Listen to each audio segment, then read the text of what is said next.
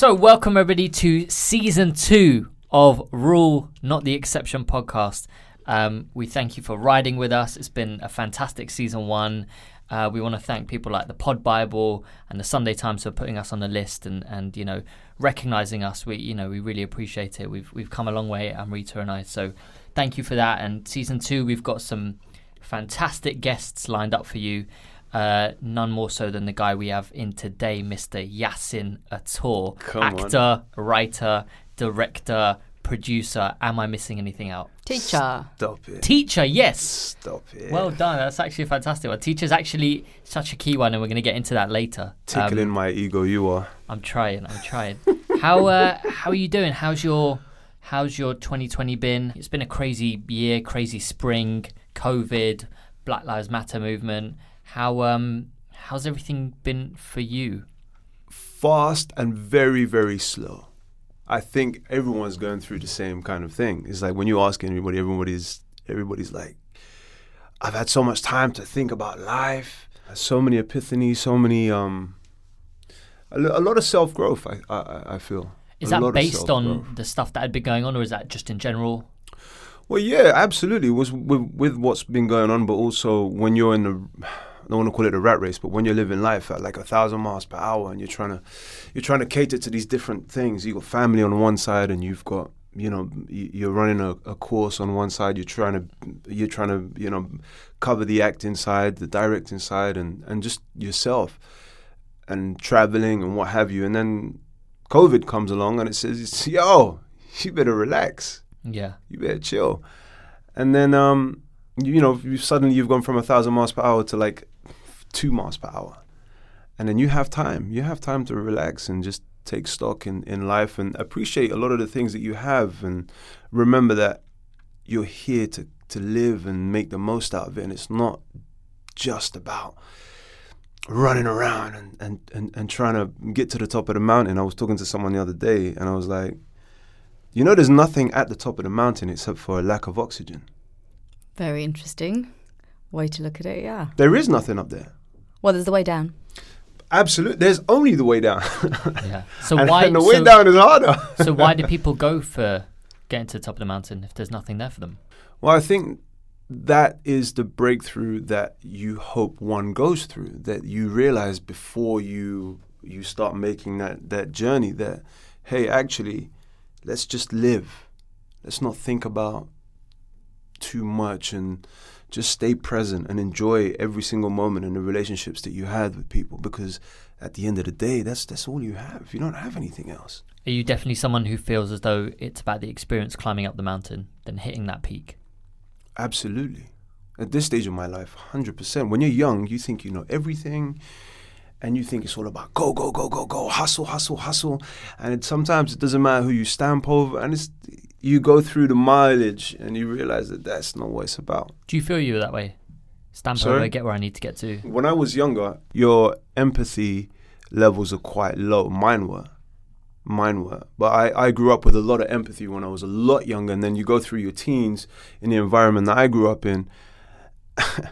And it's kind of a dog-eat-dog world. You better eat or be eaten. So you have to put your empathy to the side and you have to keep moving. What's your background, Yasin? Heritage? My heritage is Morocco. We're Moroccan. Yeah, mother and father. My dad is from the Sahara part of Morocco. My mother's from the north. So it's a big mix. My dad is quite dark, and my mother is quite fair. She's a little bit like Amrita. Okay. Yeah. And have you grown up in London your whole life? Or? No, I was born in London, and then my dad shipped me out to Morocco. Oh yeah, straight away. Yeah. What age was that? I was 6 months old. Yeah, and then I was raised with my grandparents in Morocco and my uncles and aunties, which was an incredible ride. Some of the best memories of my life. And then I kept coming back and forth, and then I'd come back and change schools and stuff. Mum and dad had to work, so they didn't have time to look after me, and give me 100% of their attention, because at that time people came over to the UK with a goal in mind, was to come here, make as much money as you can, and then go back home. They're still here 4 years later. They're still dreaming to go back home. how was that growing up in terms of, did you know you were now with your grandparents and your mum and dad were here? And does that affect one's upbringing early on? Or are you too young to be aware of it? I was hyper aware. I was hyper aware of everything around me. I don't know why. I can't sit here and explain and tell you this is why, this is what happened. But I knew that I was from England and I knew I had a British passport, but I didn't care because I didn't know any better. All I knew was where I was, and where I was unbelievable. And I had all these heroes around me, my uncles, my granddad, and everything was extreme in a sense of everything, you know, me growing up, everything I had to learn, whether it was learning how to swim or fighting or whatever it was extreme. My granddad taught me how to swim by taking me into the ocean on his boat. He was a fisherman. Wow. Just grabbing me by my afro and just launching me into the Atlantic Ocean. Literally in the middle of the sea. I must have drowned 100 times. You could swim now? I swim like a fish. Come on. So it's yeah. a good method there, basically. And then when did you come back here permanently? I would say I stopped going back to Morocco for long periods of time when I hit maybe 9 years of age. It's a key time, really, isn't it? Because you're sort of finding yourself as a man, a young man. Yeah. Just trying to find where you fit in London, because you were in London, right? Yeah, I was in London. Yeah. Urban London. Someone asked me this the other day. Someone said, you know, where do you identify yourself with? You know, what's your identity? And I was like, I don't really have one. I'm just here. I don't. You know, a lot of people say, you know, are you Arab? Are you this? Are you that? And I was like, you know, it's funny because when I used to be in Morocco, they'd look at me and be like, you're not Moroccan.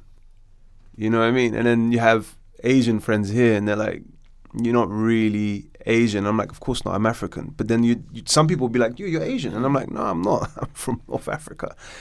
And people say, you're not black. And I'm like, yeah, I hear that. My dad's really black. He's charcoal black. And so, yeah, I never really had a clear place where I could say, this is what I am, or this is what I resonate. I'm just from London. That's the way I look at it. And are you comfortable being fluid with that? Yeah, absolutely. I think there's that need to label, isn't it? But from speaking to people that have similar sort of experiences to you, they tend to be quite happy not to be labelled. And you are just from the place that you're at. Like when you say you're a Londoner, I guess that's what you would say you identify as. I think for me personally, I don't mind whether you label me or... Because it doesn't change me in any way. It's your perception of me. You know what I mean? I know who I am as an individual, but I don't really care what anyone says or what they think, or even my name. I was saying this to someone else the other day. Also, you know, nobody even knew my name for a while because we all had nicknames when we were young. I only used my real name when I got into the industry. What was your nickname? Zaitz. Okay. Yeah, which is short for olive, black olive. Oh, wow. Yeah, Zaytun. So people, Arabs who know the language and are familiar, they'll know. They'll be like, oh, Zaytun. Yeah, so I was raised called Zaytuna. And then I was like, I didn't really like that name. So I'm going to shorten it, put a little spin on it and call myself Zaitz. So my loved ones, go on. My loved ones all call me Zaitz. Yeah. Wow, that's amazing. No, what I was going to say was, I know any time I've been in the Middle East, they mistake me for being Middle Eastern because of my name. And they're like, you know what your name means? And I was like, I do now because everyone keeps telling me it means eagle. I didn't even know that. In Arabic, but apparently Saga means... Fusha Arabic, wow. So everyone kept telling me, going, you're Arabic. If you're not, you should be, innit? Your name. That's like, okay. Interesting. That's so interesting.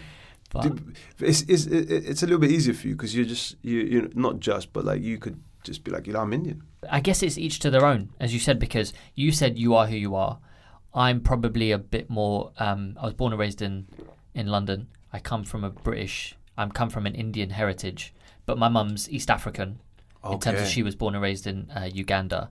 Okay. In the Indian community there. But then you have other examples like Amrita, who's a bit more. She's got a few, different aspects to it, and I know you've spoken about sometimes. Have you struggled with that? Where are you from, Amrita? So I'm half Nepalese, half Ukrainian. I wouldn't say I've struggled with identity because we were just brought up to go, well, you're half Ukrainian, half Nepalese, and adopt whatever you like from wherever we're living at that point. I think the struggle has been to get people to accept that I don't need to be labelled, and I don't necessarily. Yeah.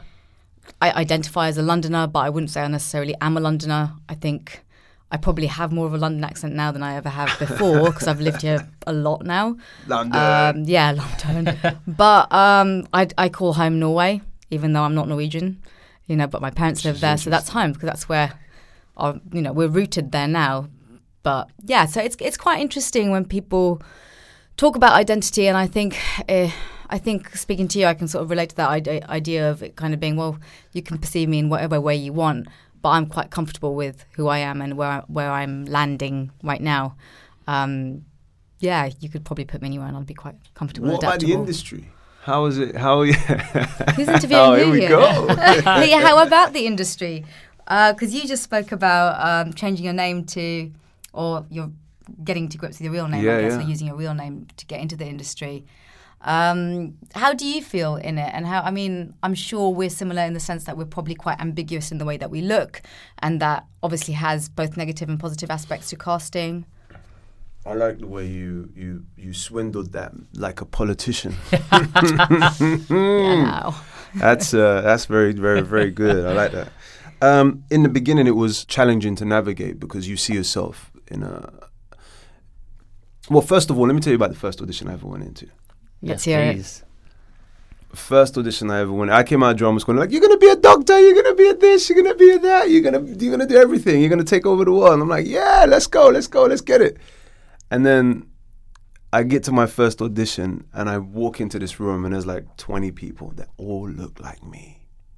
I never knew what I looked like to the outside world, because you're not made of. For me, it was never about how I looked. It was, how I felt, who I was, and my personality and my characteristics. But then when you see reflections of yourself and you're like, oh, that's how people see me. Is that what they see? What did you find? It was Arab. It was an Arab role. It was a Arab terrorist role. Surprise, surprise. And I was like, oh, damn. And that was difficult. That was the hardest thing. Because I was like, if anything, I thought I was more kind of black, if we're going to be honest. And I had to get used to that. I really had to get used to that. And I was frustrated because I was like, wait, my energy is this. My energy is not that, to play a caricature of an Arab. And I struggled with that in the beginning. I struggled with that, and I was like, well, what am I gonna do here? Am I gonna quit, pack this up because I don't like it, or do I have to play the game, ride it out, and book stuff? At that time, that was my mentality: book stuff, get on set, let them see who I really am, and then try and change the mood, try and change the energy. Yeah, no, I know that's definitely something that's already started to change, and will definitely come back to some of the work that you have done, are about to do, which has definitely flipped that on its head. Yeah. What drama school did you go to? I went to Arts Ed. How was that? Best year of my life. Yeah? Yeah, for the first time in my entire life, I only had to look after myself. That's how I felt. And I was in an environment where 29 other people wanted to do the same thing, and we were there hustling and grinding from 7:30 in the morning until they had to throw me out. I was there until midnight until they had to close up the doors, and it was unbelievable that it was a different world. SAG. It was a completely different world to what I was used to.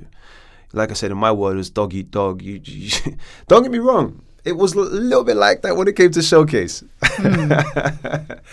But it was a completely different world. And I tell you what it was for me. I went to a school, maybe like yourselves, where it was 30 people in a class. And I thought that academic-wise, I just wasn't with it. It's only when I went to drama school that I realized that, I went to drama school when I was 30 years old. I realized that I just learned different. There was 10 people in a class. They split 30 people into groups of 3. And they tailored their approach to each individual. And that blew my mind. I was like, whoa, I'm not actually that bad academically. I just learn a different way. I learn visually, I learn practically. And it really worked for me. It really worked for me. And it gave me the confidence to believe in myself. Not that I never believed in myself per se in life. I'm really confident in that aspect. But in terms of, like I said, academically, in terms of this world, and in this environment. Had you been in the arts before you started drama school then? So you went quite late into drama school compared to what most people might expect people to. What was your journey in? That's a great question. My journey was I did GCSE drama, and I absolutely loved that. Mm-hmm. And then I'll fast forward. When I left GCSE drama, I didn't get the grades to go on to university or like college or what have you. And the only course that I found I could do was GNVQ, Leisure and Tourism. And it was a course that, I don't want to say dropouts, but it was the course that was easily accessible for people who never got good grades. And I'm on that course, and I was like, what on earth am I doing? So I enrolled in Hammersmith College and done a diploma, some sort of diploma in drama. There was a woman there, I wish I can find her. Her name is Ritzy Richards. And we did a play, and she said, you know what, yes, you're wasting your time. You're still young. I was 17 at the time, and she said, you need to go to this place called Weekend Arts College, WAC, in Belsize Park. She gave me the number. I went down there, and I was very raw. Had my Avrex jacket on, if anyone remembers Avrex, and I had my big Timberland boots, and I walked in there straight off the street, and I was welcomed with everything that one could imagine. And they took me in, and they didn't try to break me down and build me back up. They just said, that's you, that's what we want. We want you to represent yourself. It was a woman called Celia Greenwood and my then to become mentor, Che Walker. And they literally took me in and educated me. And I discovered Shakespeare. And I'm not saying that I'm in love with Shakespeare, but there are some moments. Yeah. No. So that was my introduction. WAC Arts is fast becoming a well-known spot. Famously, Daniel Kaluuya was there as well. But they're in trouble, man. And we need to help. Yeah. They're in trouble. We need to help because they're always fighting for funding. Not that no one cares, but the arts is very quickly becoming something that is something that everyone's kind of forgotten about. Yeah. Or is also quite elitist, I'd say at times, not as easily accessible. Definitely, especially in my time. That's why it blew my mind. I went to a place where it was, a class was £1. And you were taught by artists in the industry. So then you were going to these classes, and obviously then after that you went on to Arts Ed. 10 years later. What happened in the time between? My mentor, Che, 3 years after WAC, I was starting to get to the point where I couldn't be at WAC anymore. I was passing the age. And he cast me in a show, his directorial debut at Chidi J's Final Hours. And we're doing a show. The last night, I invite my dad. And now, everyone knows this about me. My dad is my world. I'm still trying to make my pops proud. And he's not even longer here with us. God rest him. But I desperately wanted him to come and see the show. And at the time, I was cleaning bus stops. I worked in a company called AdShell. And I picked him up in a van, came down, watched the show, and there was an agent at the show.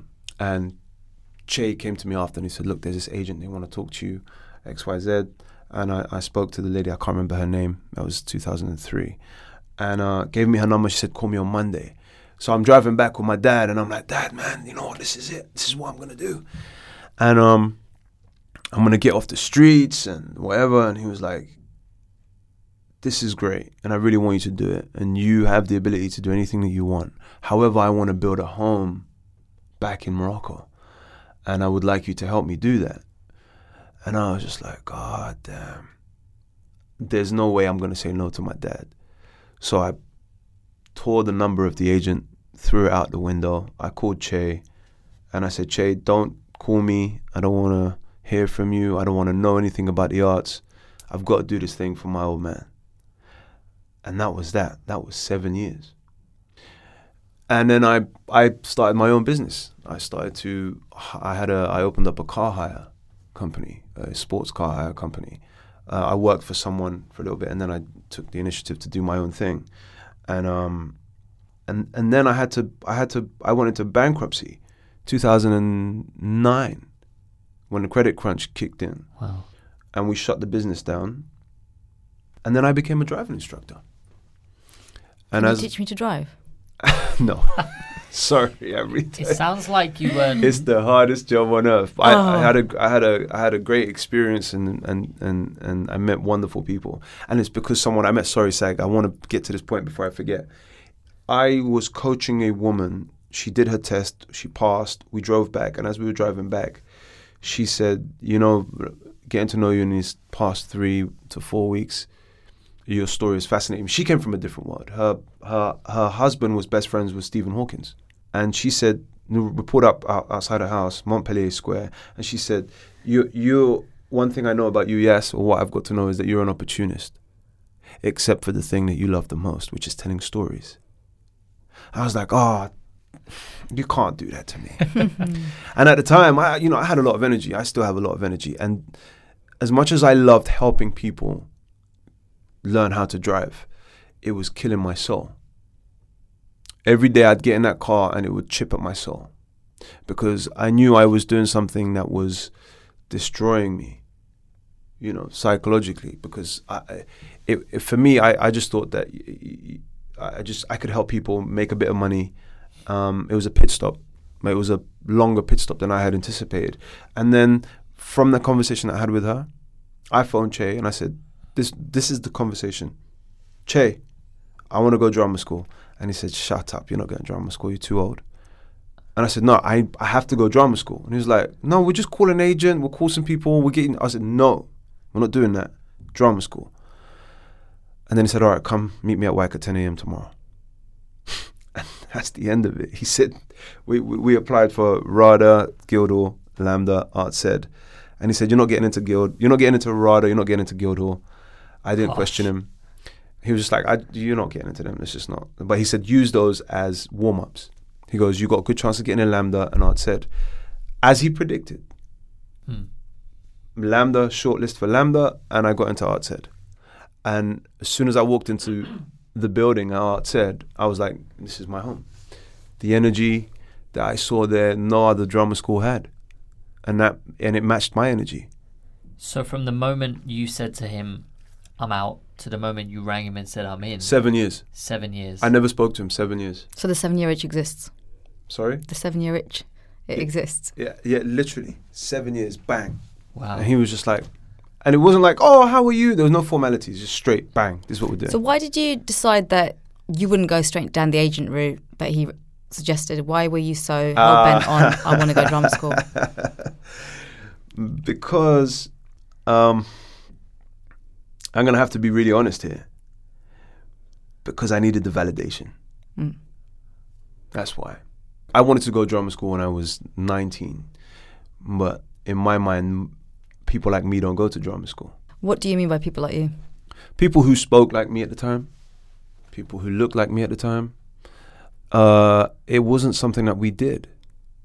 It was not in our world. It was, you want me to be frank?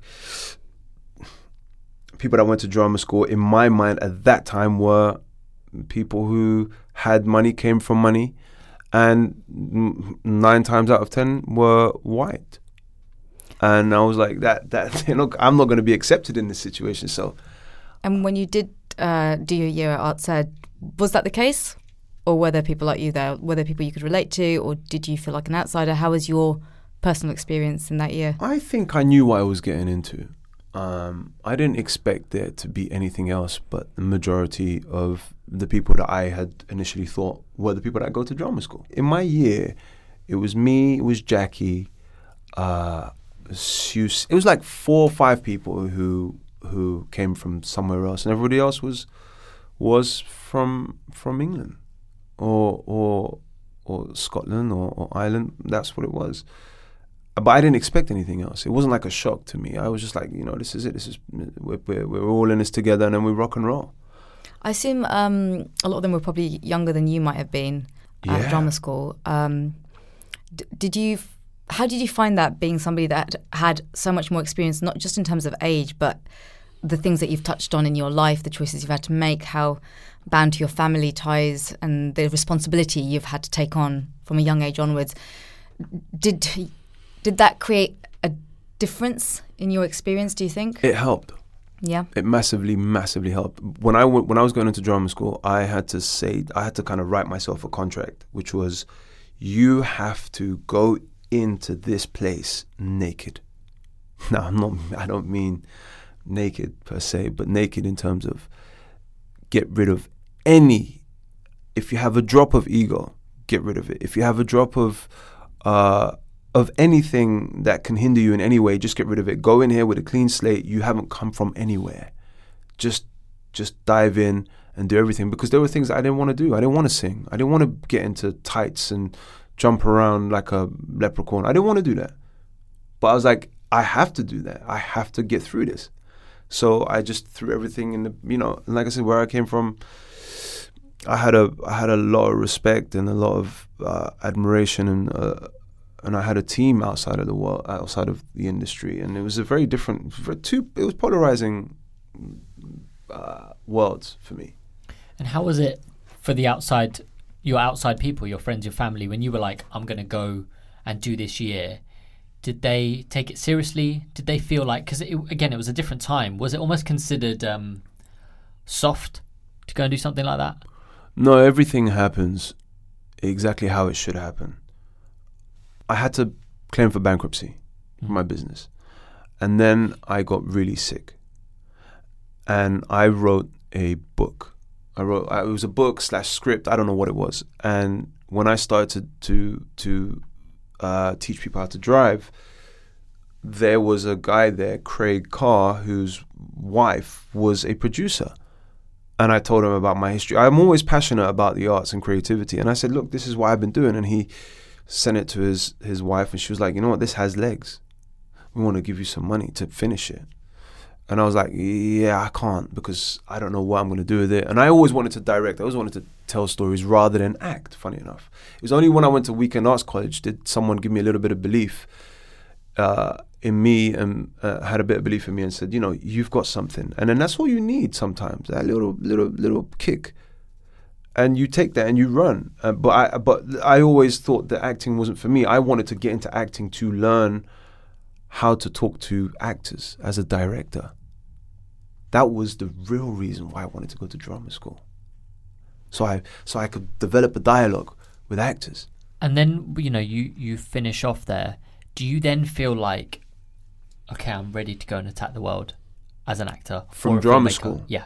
Oh, I was... Was your toolkit full? I had a rocket. I think it was more energy rather than toolkit. It's a very, very good question. I had the energy and the fuel and the passion, drive to go and jump in the industry and go out there and create. For me, it was all about create. It's only until I started to audition, it's only until I started to, I was lucky enough to get my first gig, that I kind of realized, whoa, there's something missing here. And I couldn't put my finger on it. I was like, I did the training, I did everything, I'm going back to my notes. There's something not right. I felt like I was overcooking things sometimes. I felt like I couldn't really take the readjustment sometimes, and kind of got lost for, I'd say, I was lucky enough to book something quite early on, but I never felt quite grounded, and I never felt like I knew what I was doing. And that bugs me in every sense of life. You can't control life, but if it's something that you can, if I can control something, which is small, can't control your health, you can work to try and maintain good health and be fit and healthy, but ultimately you can't control those things. But there are some things you can control. And I felt like I was completely out of control. And I started to do this kind of, I'm just going to be cool. I'm not going to do nothing no more. I'm just going to really just play everything just cool and chilled out. And hopefully the camera picks it all up. It's nonsense. It doesn't pick up nothing. And And I'm not saying that because that's what I was taught in drama school. I wasn't. I was, we did a lot of stage. We did some film as well, but I just felt out of my depth. Where do you think that comes from? Because it sounds like since you got into the arts and you got that little sort of, I can do this, that you were confident in it. Where does that loss of confidence in knowing what you're doing? Technically. So you didn't feel technically? Technically, I felt like this was not working.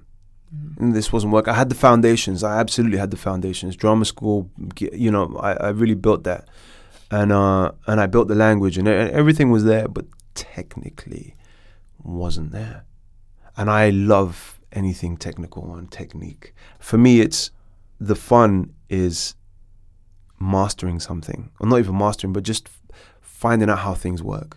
I've always been like that. How come you took I'm quite curious because it seems, I've only known you for like the 20 minutes we've been talking, but you don't seem like somebody that would retreat from a challenge. So I'm quite curious as to why did you suddenly start doing the I'm just going to chill out and hope the camera picks it up rather than going, hang on a sec, I'm going to suss this out and find out. It's a great question. I did something with my team out of drama school, and I watched it back and I was like, holy moly, what on earth am I doing there?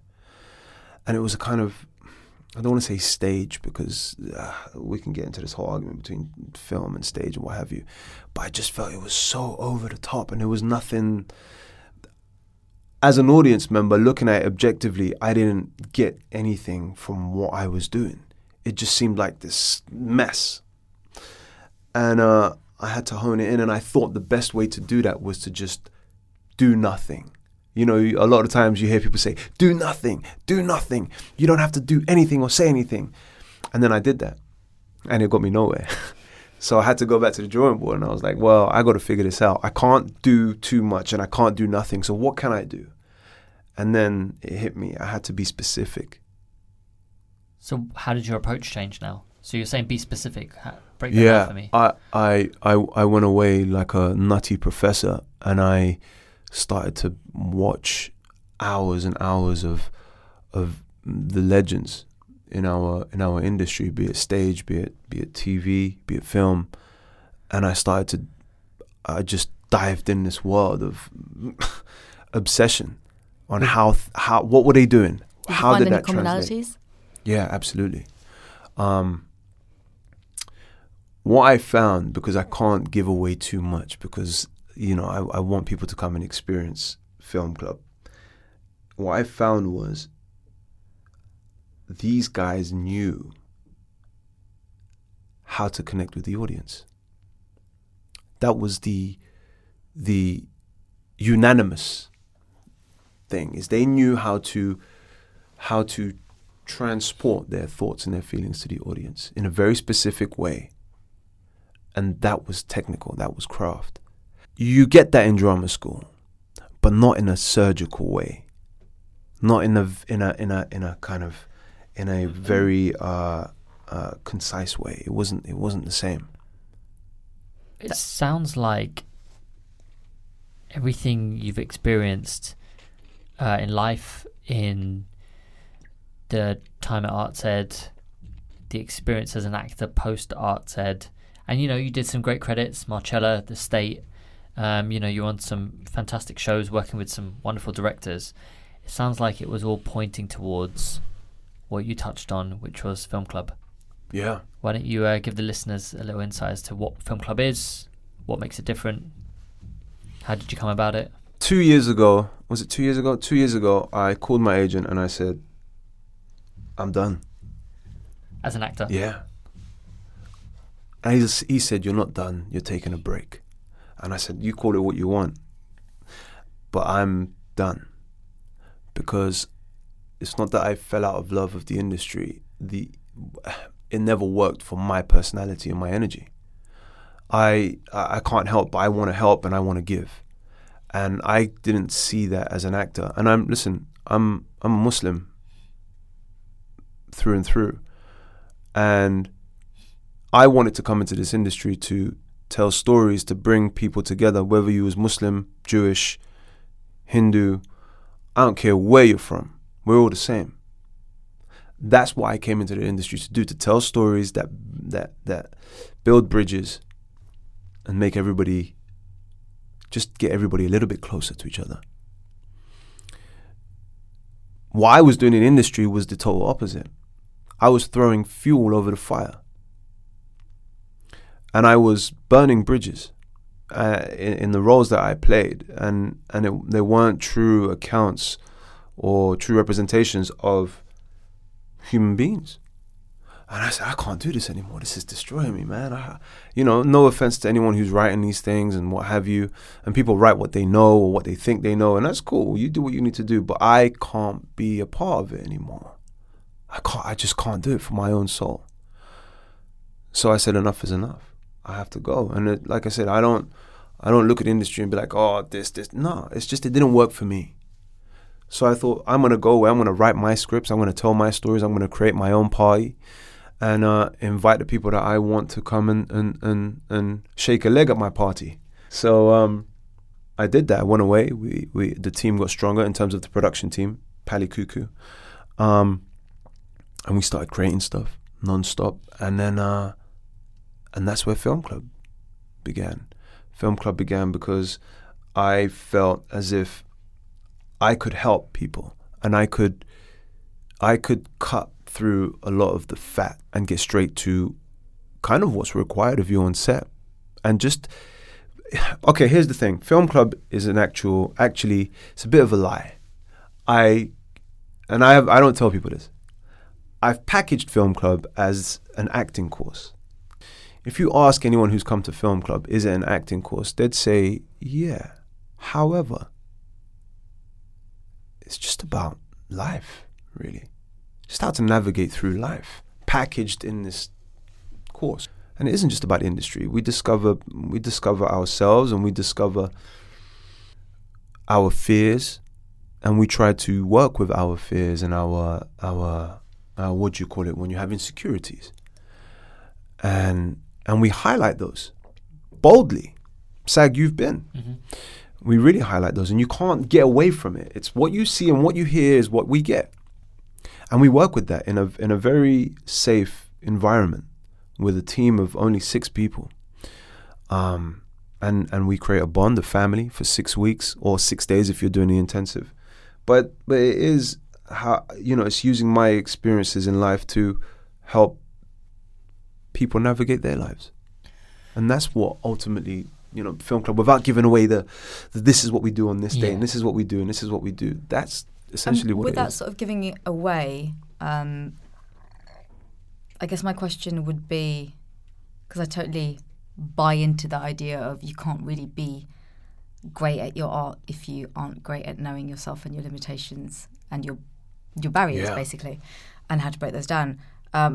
What do you see people struggle the most with? And what do you think? I'm going to give away the entire course right now in 3 words. You ready? Yeah. What people struggle with is imagination and empathy. That's it. That's how I look at it, and that's how I break it down. Where do you think it gets lost? Because it's something I think as children we are innately equipped with, both empathy and imagination, with literally no limits. Where does it get lost? We try to impress people. We try to fit in. Would you argue that drama school can often be a place, and the industry itself is often a place that just caters to that notion? Life is that. You're trying to impress your boss, you're trying to impress your lady friend. As you go through life, you lose parts of yourself, and you leave parts of yourself in certain places. And I'm going back, I'm collecting those pieces. I'm like, no, we're going to get them pieces back.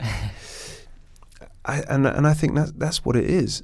When you get your students coming into Film Club, have you ever found that the reason that they want to pursue acting may not be the reason they thought they wanted to pursue acting? I guess the why, and why people choose to do something or pursue something. I always ask, the first question I ask when we walk in is why? The why for me is very important. It's very important. Yeah. And I don't even want him to answer the question. I just want him to think about it. If you don't know your why, I feel personally you'll be punished. You'll punish yourself. because this industry is difficult, man, like other industries, but your why needs to be strong enough so when you're hearing no a billion times, your why has to be strong for you to keep going. When you're not right, your why has to be very strong. My God, you need to have that in abundance. So if you come into this industry, and a lot of people, and I don't care why you come into the industry, but you need to know why, and you need to understand how that's gonna, implement your journey. If you're coming in for fame and money, or because you see someone doing something, that's fine. It's not strong enough, though. It's not strong enough because with that comes a little bit of entitlement. When you're like, oh, I'm just going to do this, or you see someone, you get a lot. I'll give you an example. A lot of people see certain people who have come to Film Club, and they're doing great things. And and my team get an email like, oh, I want to do this and I want to do that, and I want to be like XYZ. And I'm like, wonderful. Are you ready to work? Yeah, I'll do anything. Are you sure? Yeah, I'll do anything. Okay. All right. Let's see. Come XYZ time. It's game over, bro. Yeah. It's game over. Those people that you see, Michael Wood is where he is because he was willing to give everything. That's why. Yeah, people might look at it and say that was quick. Who cares? He put in the work. He's still putting in the work. And that's the truth. No one wants to help you if you're lazy. No one wants to help you if you've got too much ego. He teaches me. He's a young kid, and he hasn't been through nowhere near the experiences that I have. But he teaches me about ego and pride. He don't care about those things. He will do what he needs to do. And I had that. I had that as a man, as a young man, because my dad was like that.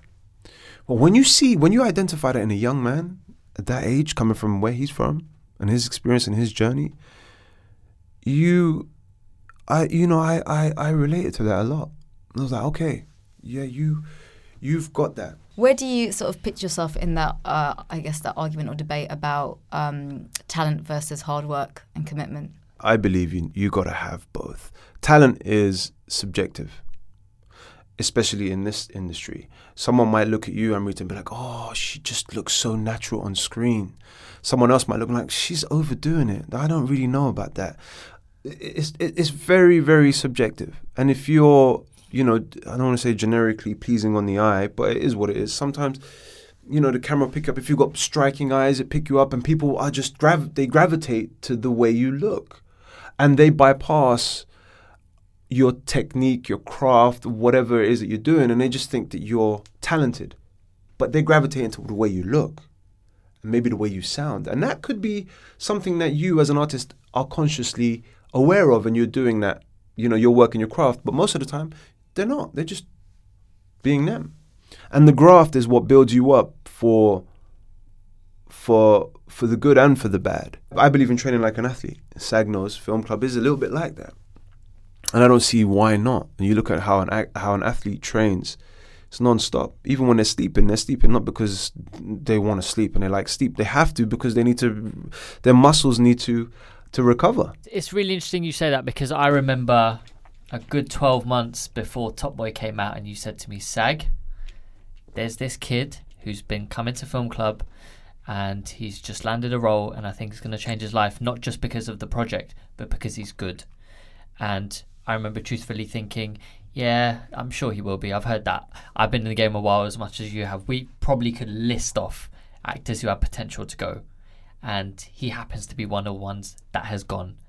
And actually what I found really interesting, and we spoke about this because you told me it sort of happened quite organically, is that you found yourself taking on the role of a mentor with Michael. Yeah. Is that something that was quite organic? Was it something he wanted from you? What is that relationship now? Number one, naturally, I don't know why. And I don't want to come across as egotistic in any way. I just find myself naturally in those places. I don't know what it is. I can't tell you tangibly this is what it is. But I always find that I'm in that place. I have younger brothers, younger siblings. I'm in that world. Even my peers. It's always, I don't know why it is what it is. With Michael Ward, I met him, and I was working with him on a script, and he looked at me and he said, "I'm new to this. You tell me what I need to do and I will do it.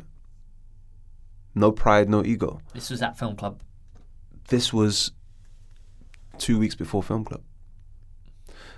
My partner, I call him my partner, Gavin Mills, who's my agent and also Michael Ward's agent. He asked me to work with Michael on something. I think at the time it was Yardi. And I came in and we just looked at the script and we went over it a few times. And he said, because I didn't know what experience he had. Gav never told me. And I expected, I don't know why I expected, but I don't know what or why, but I expected something. I expected him to know what was going on. And he did know what was going on, but there was something that I saw was quite raw. And I was like, oh. And I said, wait, do you know what's going on? And he said, bro, I haven't really done this. He did this in college and whatever. He was like, it's up to you. You're the captain of the ship. Do what you need to do. And I was like, okay. And he listened to everything. He absorbed everything. And it's not like he was a lemming. He wasn't. He questioned things. He wanted to understand how things worked. And I love that. When you see someone who reminds you of yourself, there's nothing that's going to stop that train. And that's how it has become. Yeah. And it's not just a mentor. Like, he says it more than me. I never say, oh, I'm Michael Ward's mentor. He's the one that always says, Yas is my mentor. But he's just my younger brother. It's as simple as that. I don't treat him any different than I treat Ash or Adam or my sister. There's no, of course there are differences, yeah, of course, but not really. The love is there, Did you know at that point the potential was there? 1 billion%. Over maybe some other students you've seen along the way? Mike's has a refresh rate, I call it the refresh rate, faster than I've ever seen. What I mean by that is taking in information and executing that information. It's almost instinctual. It's a joy to work with someone like that. It really is. And because he was new to the game, there was literally zero ego. It's like, you just tell me what's good and let's go, let's do it. And if it feels right, it feels right. And if it doesn't, we'll try something else.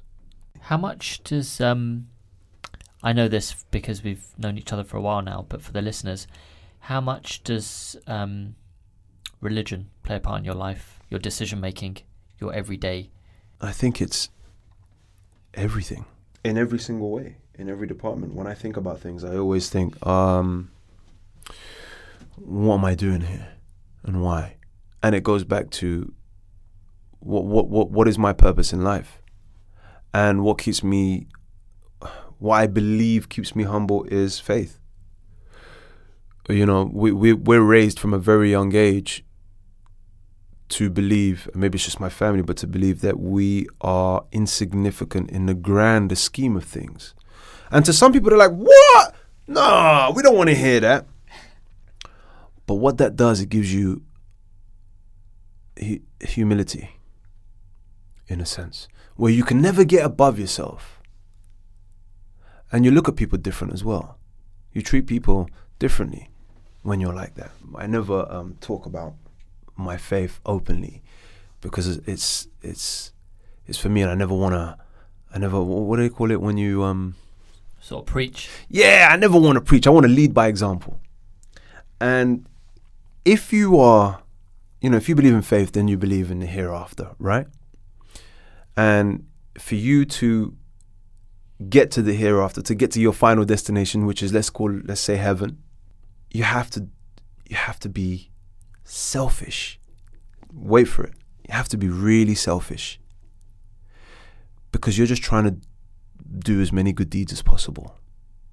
So you're only thinking about yourself. I want to do good deeds. I want to do good deeds. I want to do good deeds. Now, the byproduct of being selfish is you're the most unselfish person on earth. Because in you just trying to do good deeds and trying to get to heaven, how do you do good deeds? You have to help people. You have to give to charity. You have to think about other people before yourself. And that's where empathy comes. That's empathy. That's what we need. Whether you're an actor, just a human being, you need empathy.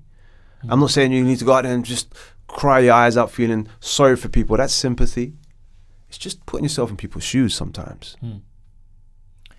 So I guess the question begs is, what does the future hold for Yasin? What's the targets, the goals now? Because, you know, I know you said you were out of the game, but it pulled you back in. You know, you're about to. I'm back in, baby. You're about to start the Witcher season 2. You know, you went on and did projects like Ben-Hur, Robin Hood, Young Warlander, which will be out imminently, very soon. Very exciting. Very exciting. What does the future hold? Because it sounds like you're taking a step back and you're taking this role as teacher, and almost without realizing, is it fair to say that the industry sort of said, no, we're not done with you as an actor just yet? Or, to be fair, you can do both. 2 years at Film Club, I was tired. I said to me and Gav always talk no matter what, even though I wasn't really acting. I said, I'm going to Morocco. I'm going to have a break, a 1 month break, and don't call me. We have that relationship. And he was like, all right, cool. I'm not going to call you. Go and do your thing. I think it was I got there one day. The next day, I think it was Saturday. I'm on the beach. I'm ready to get my board out to hit the waves. My phone rings. It's Gavin Mills. And I said, you're like, I'm going to fire this guy. I was just like, Gav, why? What do you want? I pick up the phone. Gav. Yo, baby. What do you want, Gav? You got to read your emails. I said, oh, Gav, you're killing me. I'm on the beach. He said, read your emails. I said, all right, cool. I read the email and I said, Gav, you're a bastard. Because it was a role that we always spoke about. Always spoke about. It was always something that I would have loved to have done. And it was just playing me. Somebody who was just helping a comrade. And came from somewhere, had a story. And anyway, that was that. That was Young Warlander, Reza Al Rahman. And the rest is history. He pulled me straight back in. That was my first day on the beach. Wow. And then I get cast for The Witcher, which is crazy, through Sophie Holland. Arguably, I'm not just saying this because I'm working with Sophie, but without a shadow of a doubt, great. She's the coolest cat in the game. Yeah. 100%. Without a shadow of a doubt. And actually, that reminded me, and I don't want to end it on a negative, but I know there was a story, actually. What I love about Yasin, for anyone listening, because I've known him for a long time, is he's incredibly unapologetic.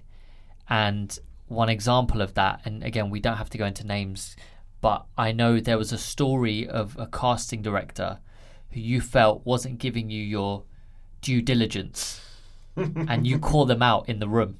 Can you tell the listeners about that? And the only reason I think that's important, the only reason I think it's important is because I feel like actors need to hear these types of stories, because there's a lot of actors that can be riddled with fear going into these rooms as though they have to impress. I'll break it down.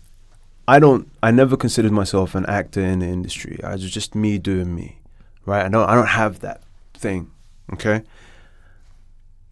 But I am representing an agency, and I'm representing myself. So I always conduct myself in a very professional manner. I go into this casting, I'm sitting there, and the role was a very kind of chilled out type of scene. It was not no fireworks. And the gentleman before me comes out like sweating, and I'm like, what on earth? Like, and I see the script in his hand, and it's the same thing. I'm like, what on earth were you doing in there? So anyway, my name gets called out. I roll in, and the formalities. We get past the formalities, and it's like, okay, let's go. Bang. I do the scene, and as I'm doing the scene, the person's huffing and puffing. They look like they don't even want to be there. And I was just like, what on earth's going on? And they were like, quick, fast. And I was like, wait, I can't see anywhere in the script where it needs me to be quick, but hey, I'm a professional. I'll do what you say. So I do it fast, and then I do it even faster. And she's like, quick, hurry up, huffing and puffing. And I was just like, this is crazy. This makes no sense. So the human side of me kicked in. And I said, very politely, very diplomatically, I said, I'm going to hold for a second. Maybe I'm not right for this. And the person was like, what? What are you talking about? And I was like, I wasn't. But I was like, I feel very intimidated by your behavior. And of course I wasn't intimidated. I was 6 foot plus, black dude, brown dude, whatever you want to call me. And it was just, you know what I mean? And they were mortified because I just held the mirror out. I didn't want to, it was passive aggressive. And they were just like, I'm so sorry, XYZ, and what have you. And I was just like, you know, I can kind of take that, but someone else, you know, you could potentially destroy someone. And I realized why the gentleman before me was like sweating. And that was that. And it wasn't maybe as polite as what I'm saying now. But I had to check that person. Sometimes people just need to be checked. And sometimes you do need to hold a mirror up and like, hey man, are you looking at yourself? Are you seeing what you're doing? Is there a reason for you to be this way? Chill out, man. We're here to do something quite, you know, something cool. We're not bricklaying in 50-degree heat. This is all right. This is okay. And ever since then, you know, we've had a good relationship. No, that's great. Like I said, it's a really important story, I think. Like I said, for the actors out there who maybe have had those moments, have not quite had the courage to say something, you know, it's not something you should do every single time, of course not. But if you feel inside that it could be worth saying something for future benefit. There's always a line, Sag. There's always a line of, you know, you wanna get a role. We all want to get a role, and we all want to do well. But you know, at the end of the day, you want to get a role for a few things. One, it could be because you want to get to the next stage of your life. 2, you really like the project. 3, money. So those are the few things that we want to do stuff for. But there's always a line on like how much do you want to pay, how much you want to sacrifice to get that. And sometimes you roll the dice and you're like, you know what, I want to do whatever it takes, and that's absolutely fine because one of those 3 things are very strong, or all 3 are in there. But there's always that line, and you know, sometimes you can't just, the line will always move back and forth. It'll get wider, it'll get narrower, but you know, don't treat every instant, every situation in an isolated way. Don't always put everything in together and be one way all the time. Like, oh, I'm going to be this way all the time because I don't like casting directors. No. Everyone's different. But draw your line, you know, in a situation. Remember that you're human. And remember that nobody should treat you in a way where you feel uncomfortable. And you don't need to be aggressive about it. You don't need to be, you know, just say, hey, man, I feel a little weird about this. Do you mind if you peg down a little bit? Do you mind if you just chill out? Because I'm getting quite nervous. I'm getting quite intimidated. You know, I really need this. I've worked so hard for this. I'm not saying you have to say that, but that's how we feel as actors. You don't get a role for maybe 6 months sometimes. And when you do get one, there's so much pressure on you that you put on yourself because you're like, bills, I'm an actor and I haven't had a gig. How can I even call myself an actor? Oh, the way people are looking at me. You know what I mean? All this nonsense. So there's so much pressure. And that's why I love Sophie and her team. They understand that pressure. They understand it, and they work with you. And that's the way it should be. Times are changing. It is getting better out there. It is. Yasin, I think that is a fantastic lesson to end on, so thank you for that, man. I think the listeners will appreciate it. One last final question. The question we ask everybody. In terms of getting a job, what do you like the most? Getting the call, the process, or the end product?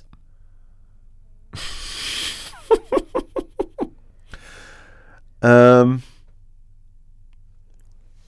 think it's getting the call and the process. You can only choose one. It's getting a call. Oh, go on. Why? Why It's the getting call? a call because it's instant gratification that the work that you did was reciprocated in maybe the way that you would have loved it to have gone, to have been. That's a great answer. Yasin Ator, thank you so much for coming on the Rule Not the Exception podcast. It has been an absolute pleasure. Come on. Thanks, Thank bro. you. It's an honor. It's an honor. It's a privilege. Thank you.